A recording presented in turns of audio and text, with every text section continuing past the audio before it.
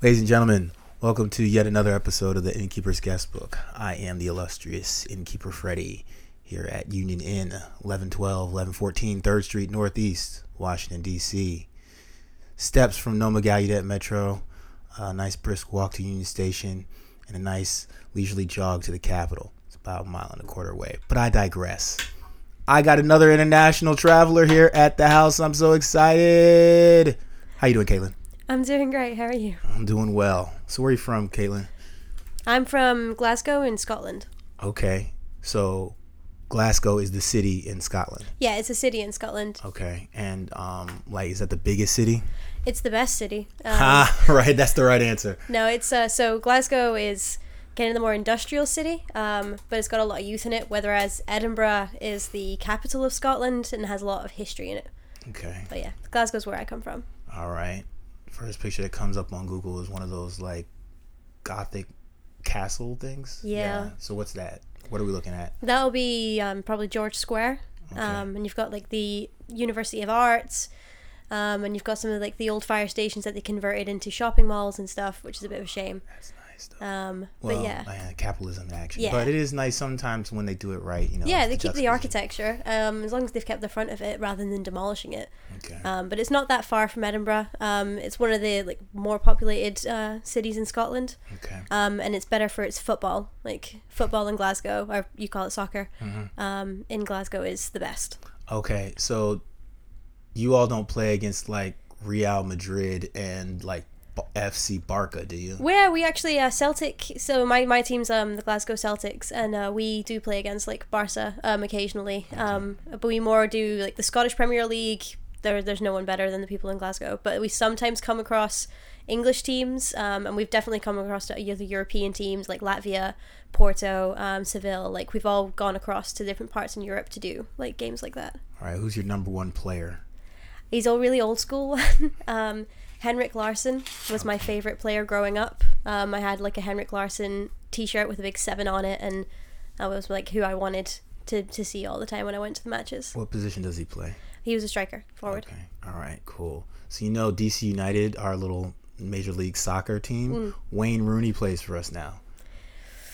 Oh, I feel bad for you guys. What, is he too old? Is he over? He's old, man. He's done. He's out to pasture. Yeah, but we're pretty excited. Yeah, no, I mean, yeah. We don't get stars like that, you know, often. Yeah. Was it Beckham? He played for a Galaxy, I Yeah, think. he did. No, both of them played for United. Actually, when I was living in Manchester, he was still playing for United, and he was a big deal. Big deal then. Okay, so I only know about those English players during the World Cup. Yeah. So was Wayne Rooney playing for a English or Scottish or European team, or was he? Wayne Rooney was playing for Manchester United. Okay. Which was a big deal because he was from Liverpool, and there's a big rivalry between Manchester and Liverpool. It'd be like somebody from Dallas playing the Redskins and vice versa. Yeah. Got you. Okay. So what brought you to the U.S.? So I came here to work in a summer camp.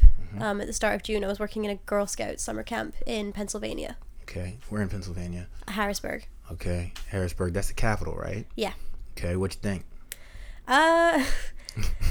So it was really rural where I was staying, Okay. and there weren't many opportunities to get off camp. We worked 6 days a week, and then one of the days we didn't work, we were cleaning because the camp changed every week. Like we had different girls come in every week. It was a girls only camp. We got to occasionally go out to the city. We went for ice cream. We went to see a Senators baseball game. Okay. The city itself was clean, and it was fine. It didn't feel too big, actually. It was almost more like a town than a city. Okay. But yeah, there was what I really remember I liked about it when we went to like this market. There was all these really cool art installations, people doing loads of graffiti, and every single fire hydrant you came across was designed differently with spray paint. So there's like pugs, and there was Snoopy, and I just remember like going over and taking loads of pictures of different fire hydrants. Awesome. Did you go to Hershey Park? I did. What'd you think? It's busy, but a lot of fun. Went on a lot of the scarier rides, and the only issue is like when there's big queues, you wait like an hour for a 2-minute experience, and it kind of lessens it. But when there was no queue and you get straight onto it, it was super good. It was a great adrenaline rush. All right. Did they still have the Sword in the Stone? Oh, by the way, for those listening, Hershey Park is an amusement park that's maybe half an hour east of Harrisburg. Yeah. Yeah. It's one of the parks that people, Mid-Atlantic go to at some point in their life. But anyways, when I went there, they had the Sword in the Stone, and if you could take it out, you get like $1 million. No, they didn't have that when we were there. Okay, so the story behind that urban legend was that it was just cemented in there, and it was just people pulling. But then what happened was, over time, it just loosened up, and then finally somebody took it out. Whoa. Yeah, and it was like, I don't know if they paid the guy or not, but they weren't expecting anybody to ever get it out. Yeah, no one ever would, though. I mean, you see it. It's like the Arthur in the Stone. No one ever thought he was going to get it out. Yeah, but it happened. So I guess they did away with that after that. Yeah. But yeah, so cool. And so and then you took the tail end of it to basically explore the Midwest and the Atlantic coast of DC of the U.S. So what cities did you go to? So I started off, I left Harrisburg, I went to Philadelphia. Mm-hmm. I went from Philly to Boston, a couple of days in Boston, then to Chicago. And then I flew from Chicago to New Orleans, stayed there for a bit, and then I came here. Okay. And are we the last one? No, I'm going back to Philly, and then I'm finishing off in New York. Okay. Yeah. And we're recording this on a Thursday. Yeah. And today's your last day. So I think I told you First Friday in Philly. I believe they still do it, but basically where the galleries and stuff are, they stay open late, and it's really, really cool. So you should definitely check that out when you go to Philadelphia. So how many days did you stay in each? So you said you went to Philadelphia first. Yeah. So Philly was probably about 3 or 4 days. Okay. Boston. Boston was 3 days. Okay. And then Chicago. Chicago was 3. And New Orleans. New Orleans was about 4.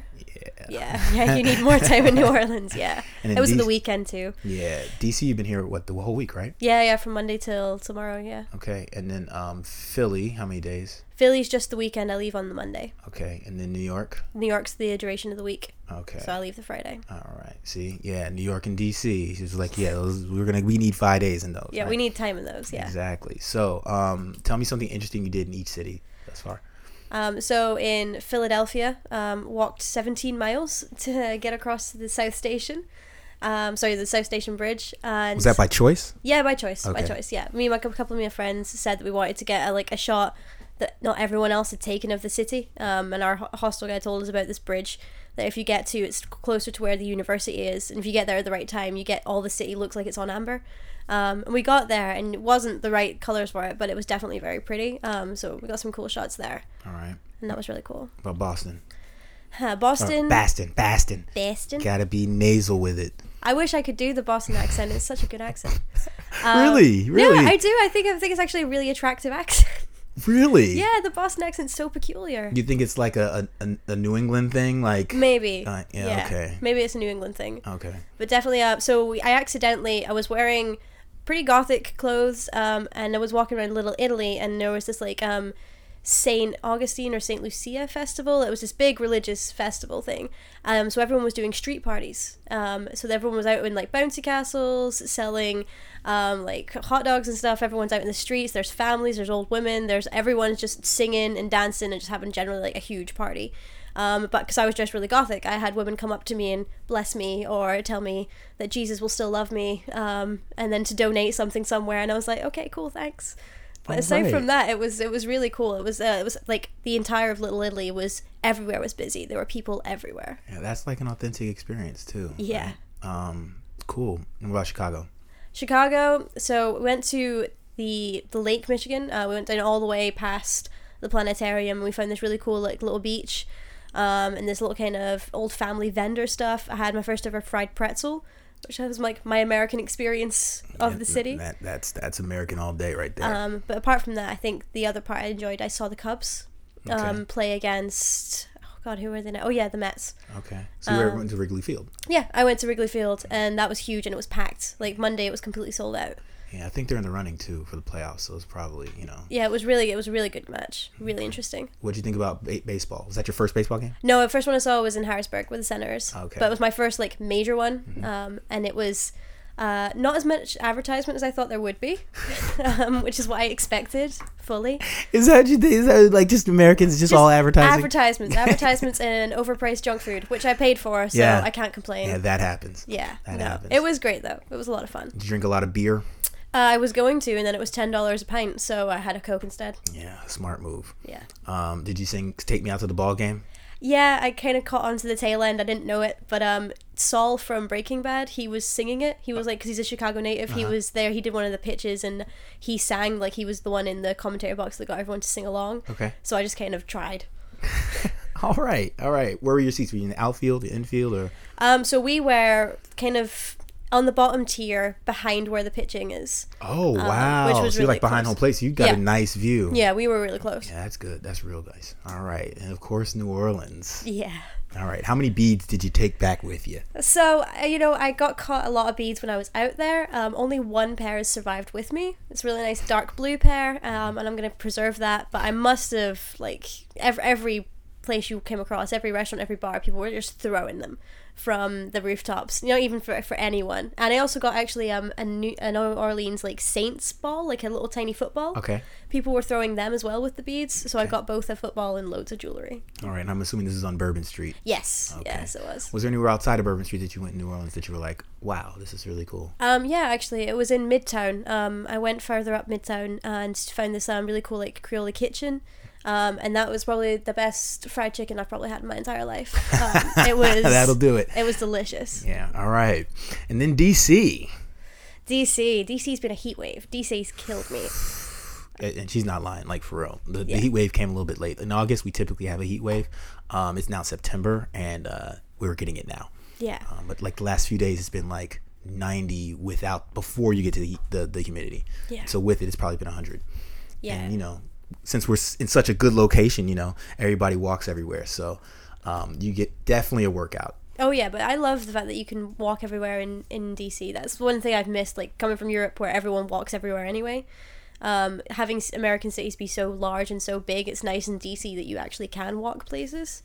And that's definitely been a comfort for us. But the best thing I've seen in DC, I went to the Thomas Jefferson Memorial. Okay. And it was sunset. And like the visuals, it was so good. There was like cranes in the tidal basin, and the sun was setting. It was beautiful. That's nice. That's really nice. Did you check out POV? I didn't check out POV. I did walk past it, but I didn't check it out. Okay, cool. What else have you seen out here while you've been here? The African American Museum. Okay, tell us about that. Blew my mind. So I started up at the top. Didn't realize there was like 4 floors above, and then like 3 subterranean floors. But that was just such an experience. It was almost like a sensory overload. Like you walk through, there are like videos everywhere, there's music everywhere, and it's things you recognize and it's things you know, but you're not really aware of the fact that you know it. Like you come across things like you're like, oh yeah, I've heard of that, or I've seen that, but you don't really understand the significance of it until you're there. And then you compare it with the subterranean levels, which is like the history of slavery in the US and people being traded and what people went through. With Jim Crow, that we'd never, because obviously we didn't know about that in England, or really, I would never taught about that. Never, we didn't have any notion of it. So learning about that was an eye opener. Yeah, it's definitely the thing I love the most about it is that it's all in one place. Yeah. Right, so it's like you can understand the whole story from start to finish. So that's cool. You were able to check that out. So in Philadelphia, is there anything that you plan on doing when you go back there? Getting a better cheesesteak. That's what I'd like to do. Okay. And what about New York? New York, seeing the Statue of Liberty, because that's the every tourist trope that you have to do when you're in New York. There's also this place called Stardust Diner that's got all these like off-Broadway performers that sing and dance on your table, which I'm into. I'm very excited to see that. Also, I'm not so sure how the city's going to be, because I think we arrived there around September 11th. And we are staying nearby, so okay, so like right near World Trade. Okay, that should be an interesting experience. Yeah, I think so. I think it'll be unique. Yeah, definitely. So what are your plans after you leave New York? You're flying straight home? Yeah, flying straight home. Okay, so what are your plans when you get back home? Rest, sleep, and then after that I'm starting my application to teach English in Japan. Oh, you're just a worldwide traveler, huh? I love it. All right, so will that be your first time going to Japan? Yes. Okay. And so how long would you be doing the teaching experience? You'd start in September next year and keep going until July. Okay, so like 1 year. Yeah, 1 year, yeah. All right. And is it in Tokyo or a major city, or is it? So you get interviewed, and it's a couple of stages. Like you have to do embassy visits. It's like a whole 3-month long application process. And then after that, they'll assign you to where they think your personality is best suited. So it could be anywhere from Osaka to Tokyo, to maybe further up north. Depends on your interest. Like Okinawa has been having a lot of people from Britain taken recently. Okay. And so, why Japan? Because I love Japanese culture. It's fascinated me. It's the one thing that I think is very alien to everything else I've experienced. So it's something that would definitely be new for me. So I take it you're a big sushi fan. Yes. All I am a right. big sushi fan, yeah. Yeah, cool. All right. You ready for these 7 questions? Yes, I am. All right. First question. What book are we adding to the library downstairs? The book that I would add is a very important one that I've found it's been phenomenal for me to read wherever I've been. It's called The Handmaid's Tale by Margaret Atwood. Okay. Yeah, I know there's a TV series about it, but if you read the book, it's so much. The books are always better than any TV or film. Like, don't get me wrong, the series is phenomenal and they've done really well with it, but the book is so harrowing, yet believable. Like, it feels realistic, which is terrifying, but Yes. It's so well written, and the fact that she wrote it like not in this time period, but it suits this time period so well. That's why I think it's a very important book for everyone to read. Now, when did that book come out? I think it came out in the 70s or 80s. Okay. And is there anything that's in the book that's not in the movie or in the television show? Yeah, so spoilers. So in the book is actually, they talk about in the end that how her diary has been recovered and there's no actual evidence that this regime ever really happened. It's all myth or folklore, and that the regime's been covered up pretty well. So at the end of the book, it's like 120 odd years on, people in universities discussing whether this actually happened or whether it was, sensationalized, and how maybe it wasn't real, but no one was within the regime to know how badly the women were treated. So it takes it from a standpoint of this didn't actually happen, but we can't know for sure. But then you yourself have read the book and you know it happened, but it's seeing how other people in the future would treat instances like that. Yeah, that's actually pretty illuminating, because that's definitely happened at some point. Actually, some points in the history of this world. Yeah. All right, podcast to subscribe to. So don't have like any major followings. Anything game related was the ones I usually go for. So I used to listen to one called the Broken Podcast. Okay. And that was talking about generally YouTube ethics and way of life, and also video games and video game culture. So you're a gamer? Yes. Okay, what are your games of choice? Games of choice. The last one I played before I came to the US was South Park Fractured But Whole. Okay, wait, you're going to need to say that again. The South Park. Oh, South Park Fractured Butthole. Yeah. Okay, Yeah. Tell us about that. So that starts in, like, if you're a fan of South Park, and I'm it's a very... big fan of South Park. Yeah, like, the first one, Stick of Truth, is more of a everyone's game of South Park, but the Fractured But Whole is made for the fans. It's like a love letter to the fans. Mm-hmm. There are a lot of in-episode references, and the gameplay is so sophisticated in comparison to others that they've made before. There's not too much in how you can customize it, but just the playability of it is never ending. You can play it for hours. And so is it like is it a fighting game? Or it's a fighting and it's a strategy game and a fighting game. It's all story driven though. Okay. What other games do you play?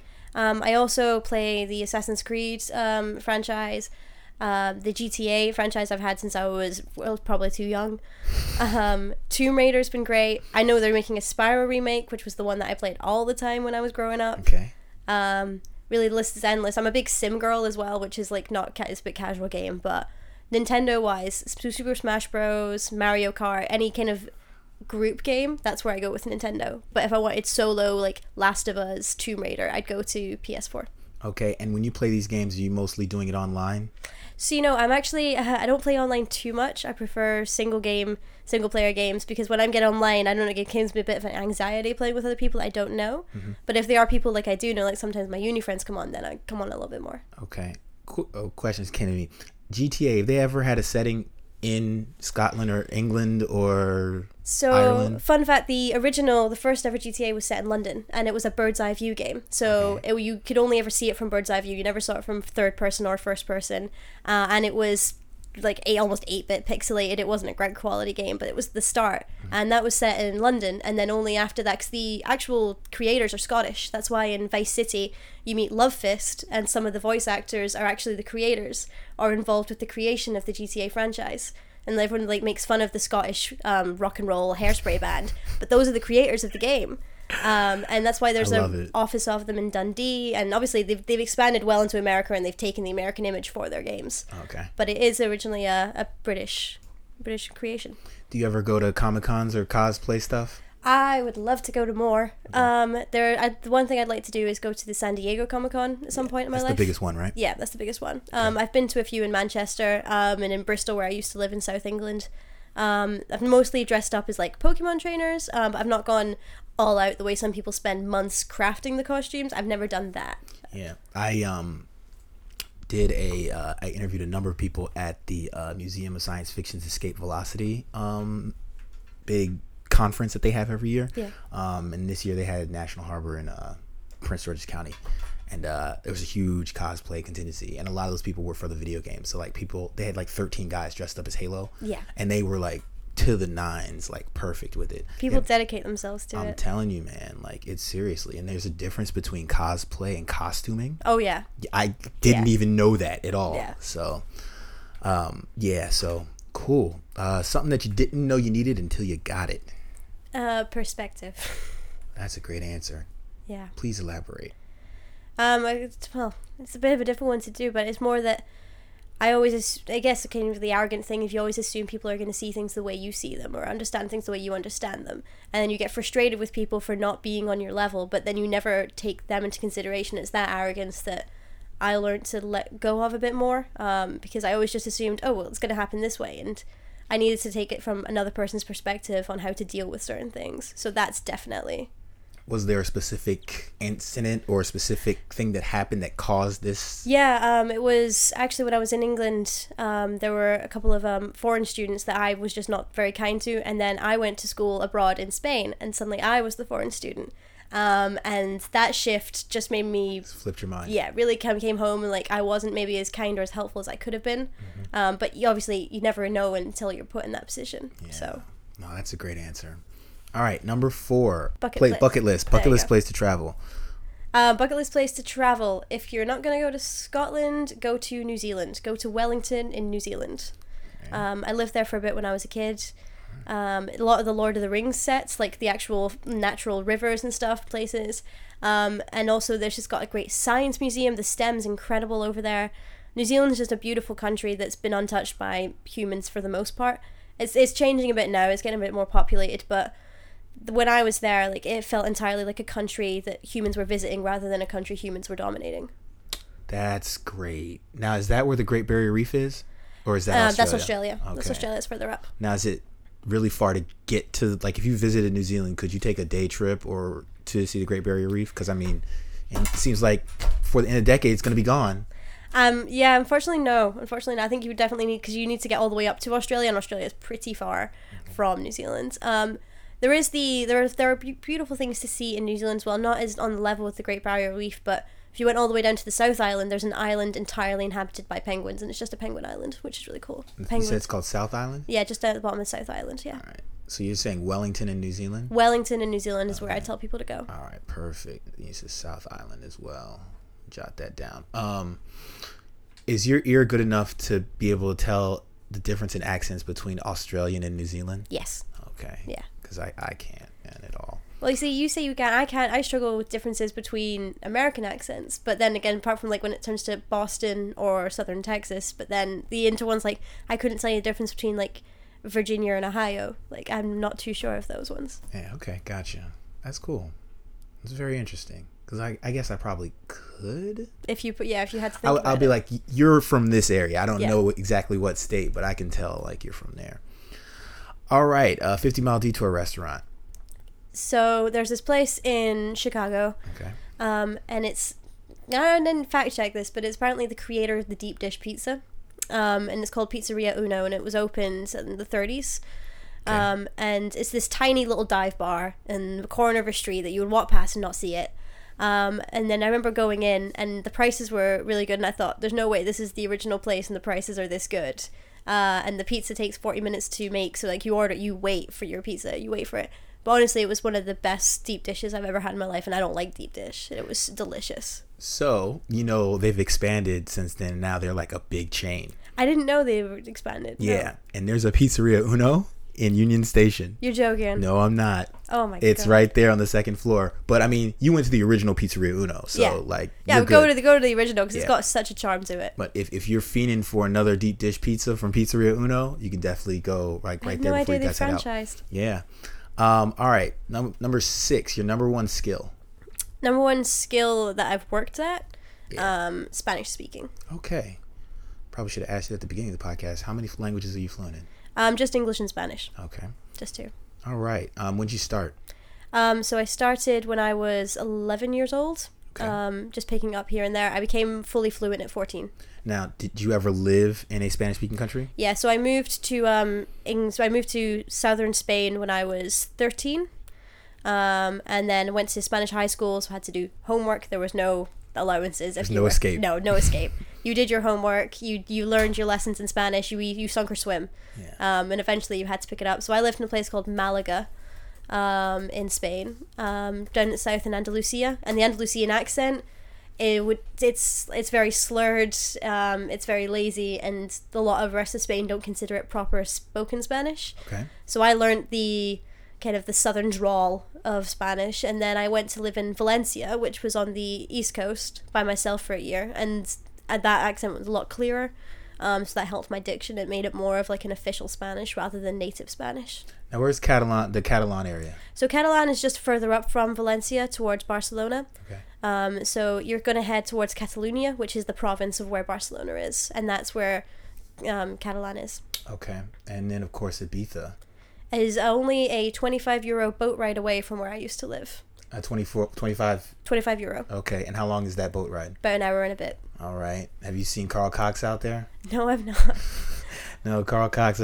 So there's this show that comes on, well, a series on YouTube called Boiler Room. Okay. Where basically the camera faces the DJ, and the DJ just does a mix, and people are dancing behind them.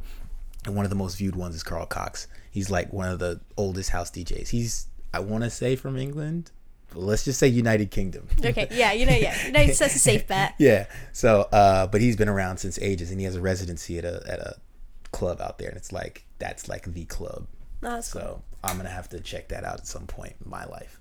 Have you been to Bilbao? I've not been to Bilbao. I was at Asturias nearby, but I've not been to Bilbao. Okay.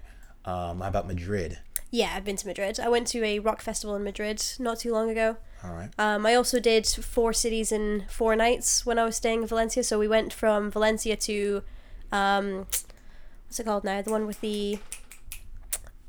Oh God, it stuck my name. It's one of the other provinces down south. So we went to Granada okay. first. Granada, Malaga, Sevilla, Cordoba. So we did 4 cities in 4 days of the Andalusian province, and that was really cool. All right. Yeah. All these cities I've heard of before. Yeah. Just having the map up and seeing exactly where they're placed. They're not all clustered around. It's kind of like a clock, and Madrid is in the center. Yeah. So it's cool. All right. And last but not least, your number one talent. Is adaptability a talent? I guess so. Yeah. How do you internalize adaptability? Improvisation. Okay. Yeah, that's how I feel. Like I can definitely improvise in any situation. Okay. If that's suddenly being pulled up onto a stage and having to do plate spinning for the first time, I did that. All right. Survived. I only had 2, and then they gave me a third one. I dropped all 3.